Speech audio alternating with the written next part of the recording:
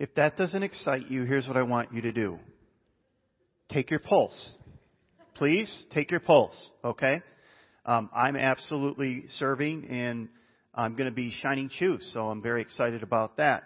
Anyways, I hope you'll get plugged into that. We're very excited about this ministry. We think it's going to be a great opportunity for us just to love on our community. So, anyway, I hope you'll take advantage of that. I want to ask you a question as we get started this weekend. Have you ever been given the silent treatment? Maybe it was by your parents. Maybe it was by your kids. Maybe it was by your spouse. But there was something that wasn't right. And you kind of knew there wasn't, and there was just no communication. Let me ask you another question. Have you ever gotten the silent treatment from God? You said, you thought, where's God been? And it may have been a time in your life where you're really going through a difficult time, and you were crying out to Him, you were calling out to Him, you were asking for His presence, and you wanted to hear from Him, but heaven seemed to be silent to you. And to the life of you, as you reviewed and looked at your life, there was nothing that you did or that you could remember that should have caused God to give you the silent treatment, if indeed that's what God does when we sin, which I don't think He does. But we tend to go there. God, what did I do because this is how it happens in human relationships, right? But God seems silent, and we wonder, where were you, God? Where are you, God? We've been looking at Noah, and actually we've been going down looking at heroes of the faith in Hebrews 11, and we started last weekend on Noah, and where we were last week is Noah and his family got on the ark, and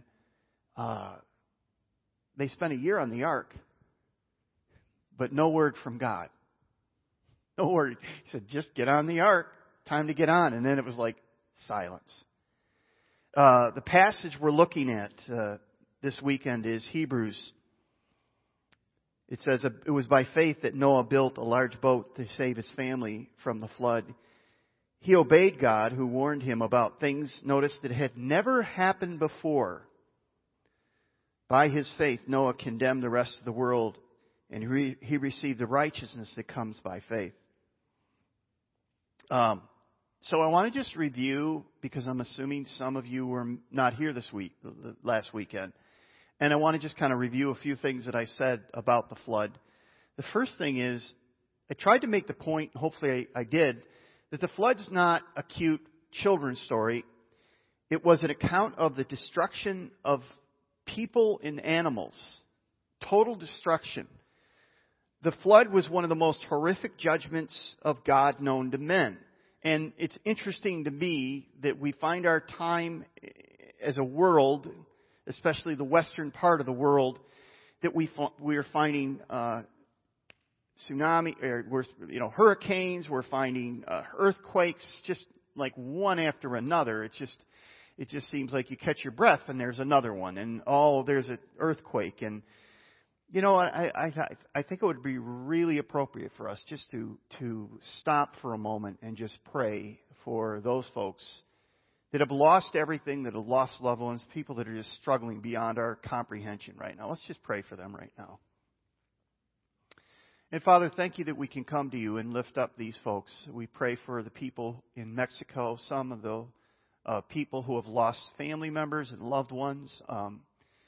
We pray for the workers that are trying to dig people out. We pray for those who have gone through tremendous loss in Houston and the Florida Keys and the just all down the Bermuda coast, that whole area there that has just been hit so radically with these hurricanes. We just would pray for your grace.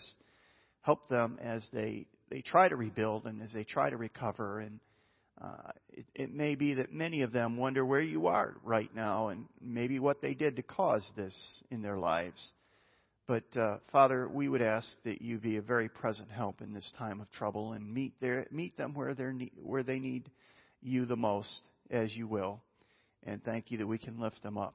We ask this all in Jesus' name. Amen. As I was saying before, I think we've made we've left this terrible tragedy and we've left it in the children's classroom, and we need to take it out. Because this was clearly God's judgment on humanity, a godless humanity. You know, I remember watching on, I think it was YouTube, when there was a tsunami that had hit an Asian coast. And the interesting thing is people were on the beach and the water just kept going out. I mean, it just kept going out. And some people stood on the beach and they said, look, the water's going out. And there were other people who just ran. They just took off. And then it was about 2 minutes later, this big wave came. And it just hit the beach and it hit the town. And it would, you know, the people that were on the beach didn't have time to run.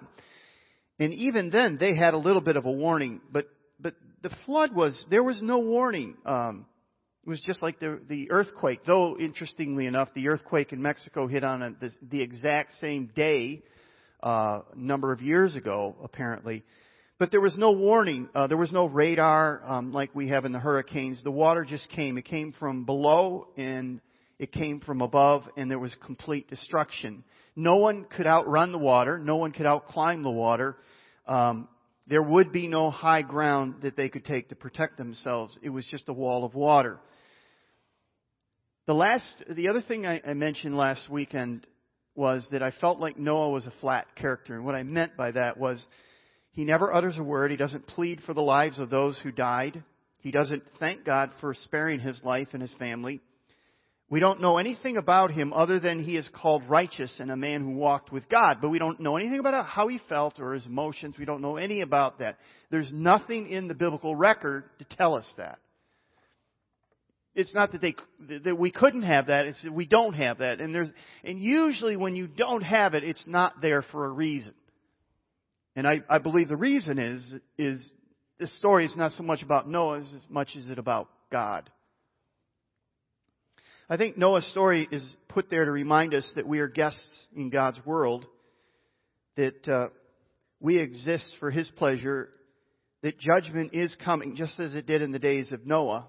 Jesus reinforces that God has a right to judge mankind at any time in any way He sees fit. We're going to talk more about that in a minute. But that's essentially where I went last weekend.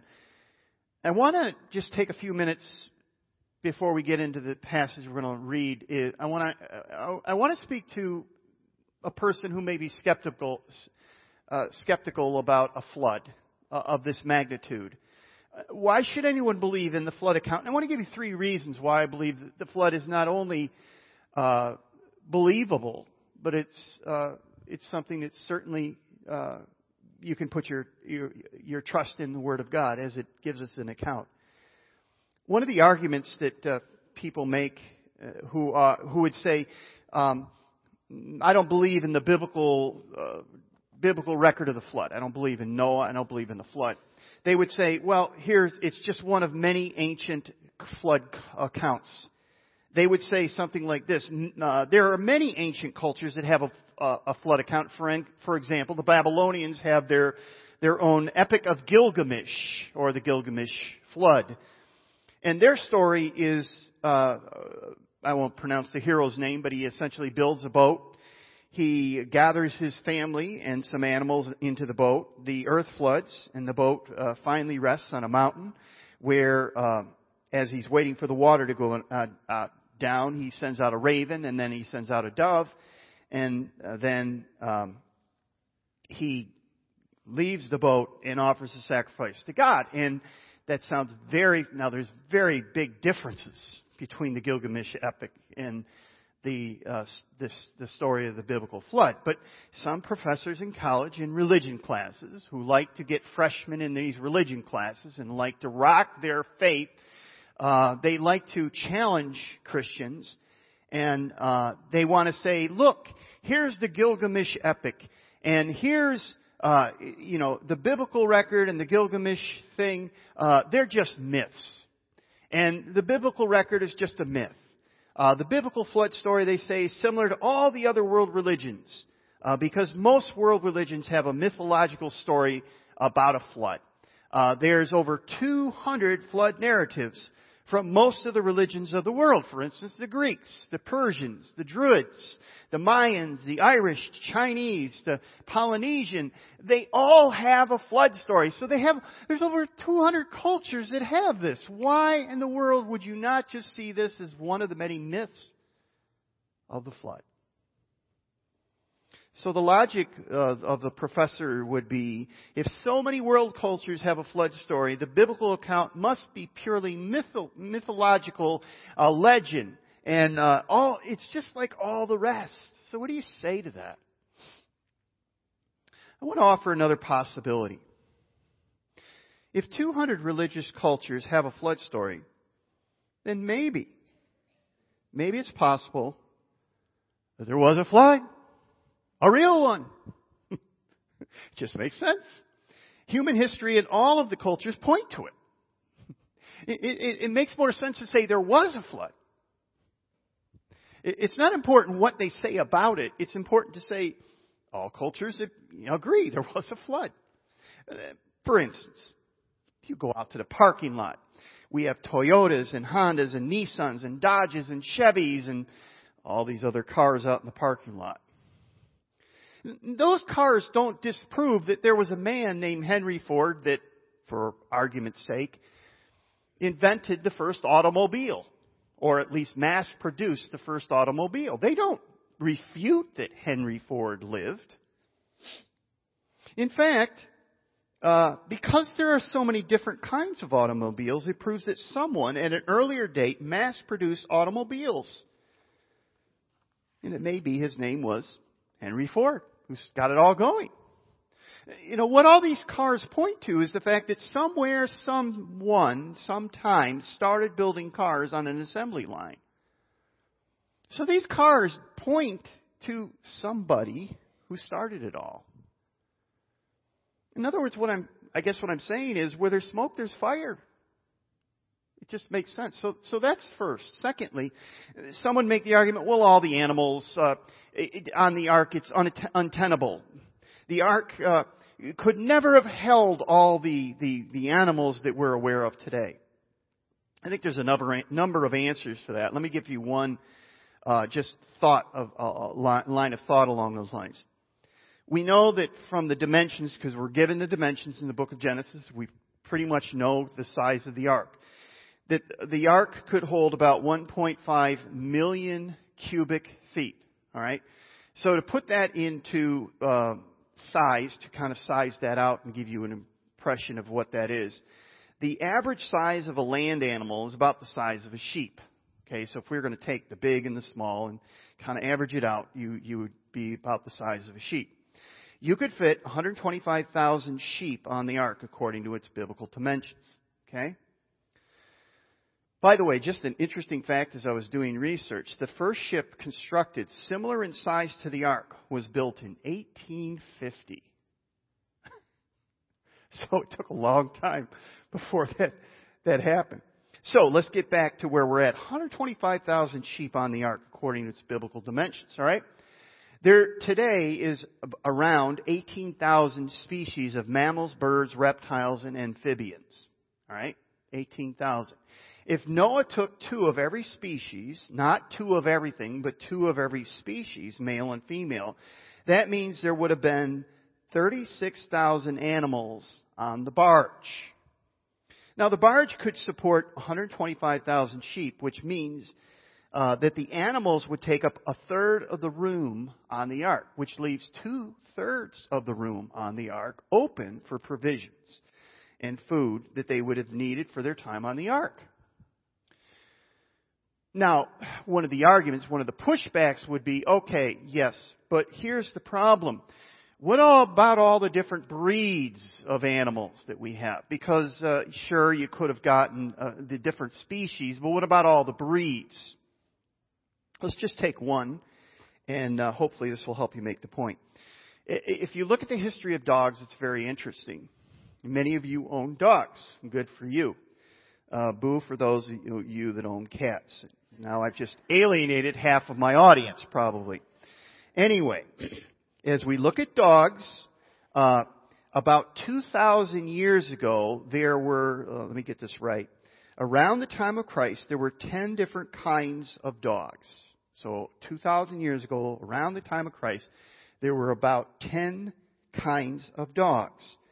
Now today, through breeding and genetics, we have 400 different kinds of dogs. Have you watched the New York Dog Show lately and seen all these different dogs? That's only 2,000 years. We've gone from 10 to 400. So if Noah took every species of animal but not every breed, then we allow for genetics to take over for the incredible diversity we see within every species in our world today. It's absolutely doable. On a side note, in chapter 7, verse 9, and I pointed this out last week, the animals just showed up. They just obeyed God, which, as you're reading, you might have just missed that. But they just came when it was time. They came. It's like dinner time. I'm here. It's also possible that they went into some form of hibernation. We know bears go into hibernation all winter long, right? It's possible that they could have gone into hibernation.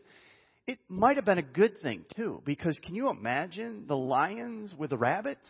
That's like an hors d'oeuvre, really. Those little bunnies, those just little bunny snacks, right? The question I have that I want to ask is this. Why is it that the animals and the rest of God's creation bow down and obey their Creator, and mankind, who is made in God's image, won't? Have you ever thought about that? I think it's telling. The flood is absolutely not a myth story. Where there's smoke, there's fire. And secondly, the animals could have fit on the ark as we know it. Number 3, some people would say, well, the judgment of God is too harsh. This is too harsh. Why kill all the animals? They're innocent animals. Because of this. The animals were collateral damage. They were the collateral damage of sinful mankind. And our sin, whether we want to admit it or not, always affects the people around us. It does. And you know that. You've experienced that in your own life if you're honest about it. Well, you might say, well, why didn't God just withhold His judgment? Why not just have a timeout? Just, God, be patient. Have a timeout. Well, He did. And the timeout lasted around 1,600 years. How long should God wait until He steps in? It seems as though He waited as long as He could. Another question people might have, well, why doesn't God just put an end to evil? Why doesn't He just do that? Well, He did. That was the flood. And if God is going to put an end to evil today, He'd have to do a similar thing. Because the Bible says there's no one righteous, no, not one. So we shouldn't be waiting. We shouldn't be praying, God, destroy the evil people. Because look in the mirror. This is what it takes for God to end evil, to end mankind. Unfortunately. The real question I think we need to ask is, why does God graciously wait? Why doesn't God bring judgment today? And the answer is, the Scripture says, that God is long-suffering and He's patient. He's not wishing that any should perish, but that all would come to repent. That's why He's waiting. He's waiting for people to give their lives to Him. One last point, and to me this is the most important one. If you're struggling with the flood, then I would just say this. If you have enough faith to believe in Genesis 1:1, in the beginning God created the heavens and the earth. Every other thing that happens that God causes is really a chip shot, right? It's not a big deal. If He created the heavens and the earth, a flood is not a big deal to God. Okay? Now, you would say, well, you got to take that by faith. Absolutely, you have to take it by faith. Of course you do. But you know what? Everybody on this planet, I don't care how antagonistic, agnostic, atheistic, whatever they all have faith. Everyone has faith. Every one of you is exercising faith right now. In your chair. You didn't even think about it. You just sat down. Did you think, well, I hope it holds me? Now, if it was a rickety chair, you might look, I don't know if that's going to hold me. But you didn't even think about it. You just sat down. Oh, this chair will hold me.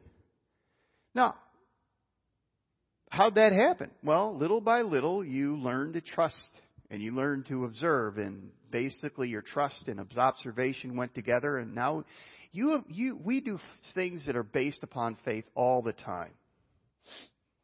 Let's jump into the text. Genesis chapter 7, on page 7. If you don't have a Bible, we have these chair Bibles. We're only going to have a few minutes to look at this passage. I want to read through it. Genesis chapter 7, I'm going to read verses 1 through 6, then verse 23, then chapter 8, verse 1. It's on page 7. When everything was ready, the Lord said to Noah, "Go into the boat with all your family, for among all the people on the earth, I could see that you alone are righteous." Now notice, he's not saying you, your wife, and your kids, or your sons are. He's not saying that. They're there on his coattail, on his righteous coattail. And I talked, and I said something to the dads last week, and I said, you are the one that your kids are going to ride. And they can look at mom, but they want to see what dad's doing. Is faith real in your life, Dad? Okay.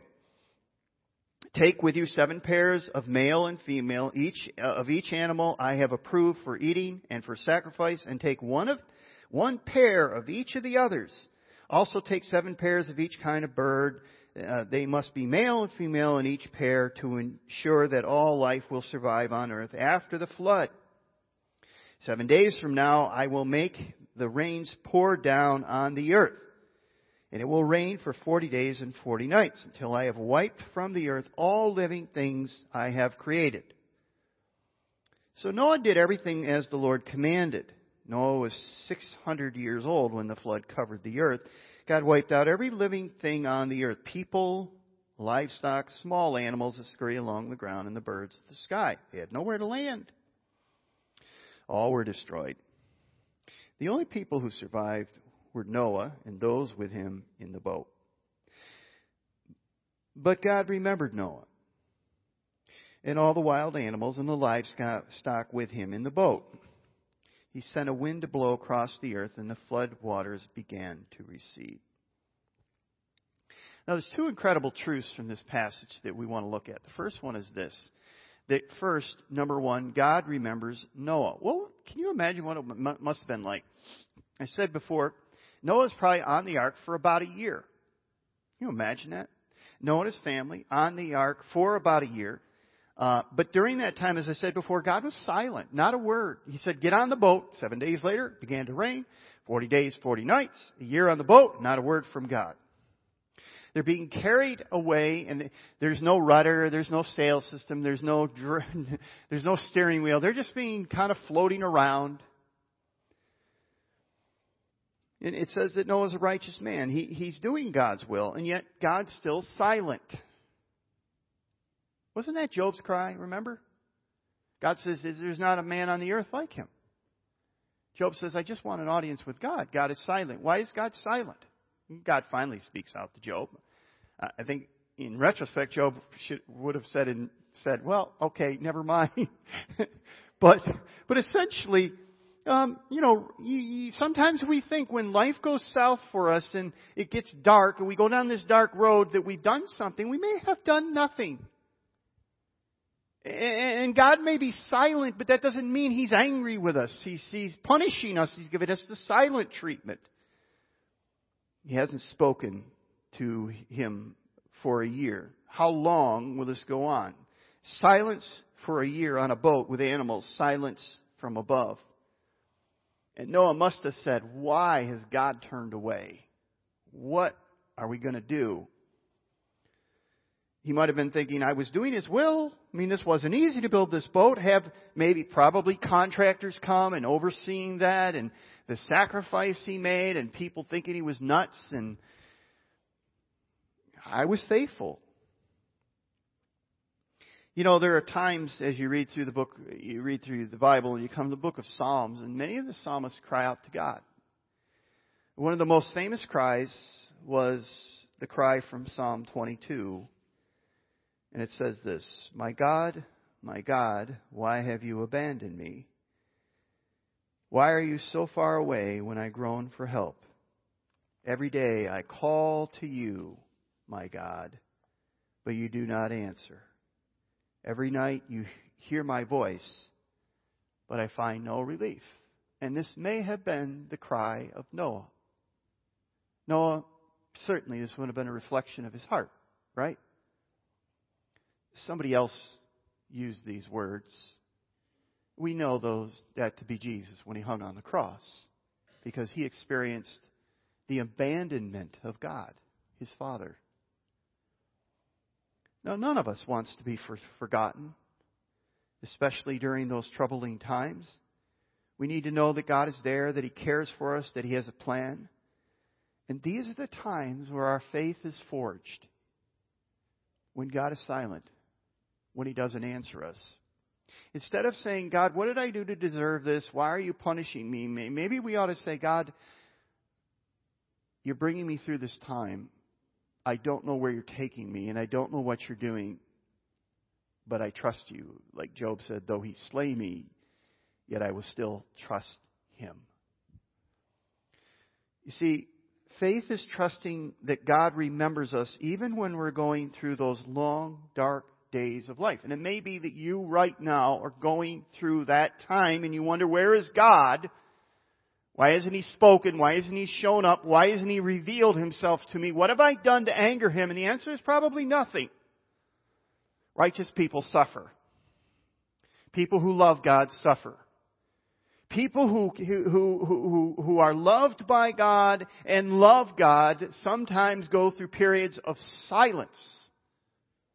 And it doesn't mean that God is giving them the silent treatment, that he's angry with them. So that's the first thing, that God remembers Noah. And he says, Noah! Can you imagine what it must have been like for Noah to hear God's voice again? It's over. So Noah remembers God. And if you go to chapter 8, verse 15, you could see how Noah responded. Then God said to Noah, leave the boat, all of you and your wife and your sons and their wives. Release the animals, the birds, the livestock, the small animals that scurry along the ground, so they can be fruitful and multiply on the earth. So God gives Noah and his family command. It's very similar to what God says to Adam and Eve. He says to them, be fruitful and multiply. It's God starting over. It's Genesis 1 version 2, right? So Noah leaves the ark and immediately builds an altar. He offers a sacrifice to God. And it's interesting, as I said, Noah being kind of this cardboard character, we have no record of what that prayer is. You know, and it's very often, many times, when there's a prayer, when God delivers, Scripture oftentimes will put that prayer in a psalm or somewhere in the text. It'll show the prayer that they prayed. The actual words, nothing. But we do know that Noah built an altar of remembrance. He built an altar. And you know, as I was reading through this and I was thinking about this, I was thinking, you know, there are times in our lives where we've done this, right? Where we're going through those dark valleys. We wonder where God is. God shows up. He delivers us. And then we immediately thank him. And we built this, we built kind of this symbolic altar of remembrance. We say, thank you. Altar of thanksgiving. And we say, God, thank you for helping me. Thank you for delivering me. And we remember God because God remembered us. So we remember God.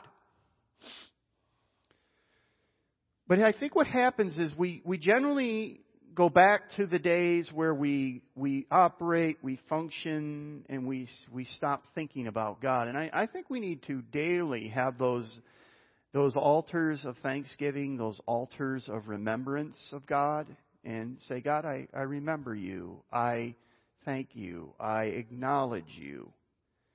We need to remember Him and thank Him and acknowledge Him, especially in our busy and distracted lives. I think one of the things that has gone totally out the window is praying before meals. I'm not trying to be a stickler here, but frankly, I think it's a moment where we need to breathe out and we need to say, God, thank you for this meal that you have provided. Thank you for caring for me. Thank you for giving me food, because I'm in the top 90 percentile of the rest of the world as far as knowing where my food comes from. Maybe before you lay your head down on your pillow tonight, say, God, thank you for giving me a dry, fully stable house that's warm or cool, right? And a bed, and a pillow, covers. Thank you. What are we doing there?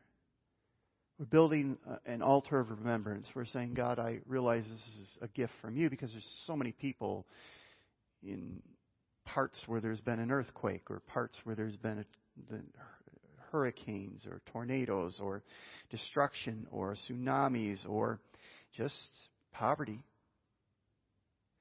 where they can't say that.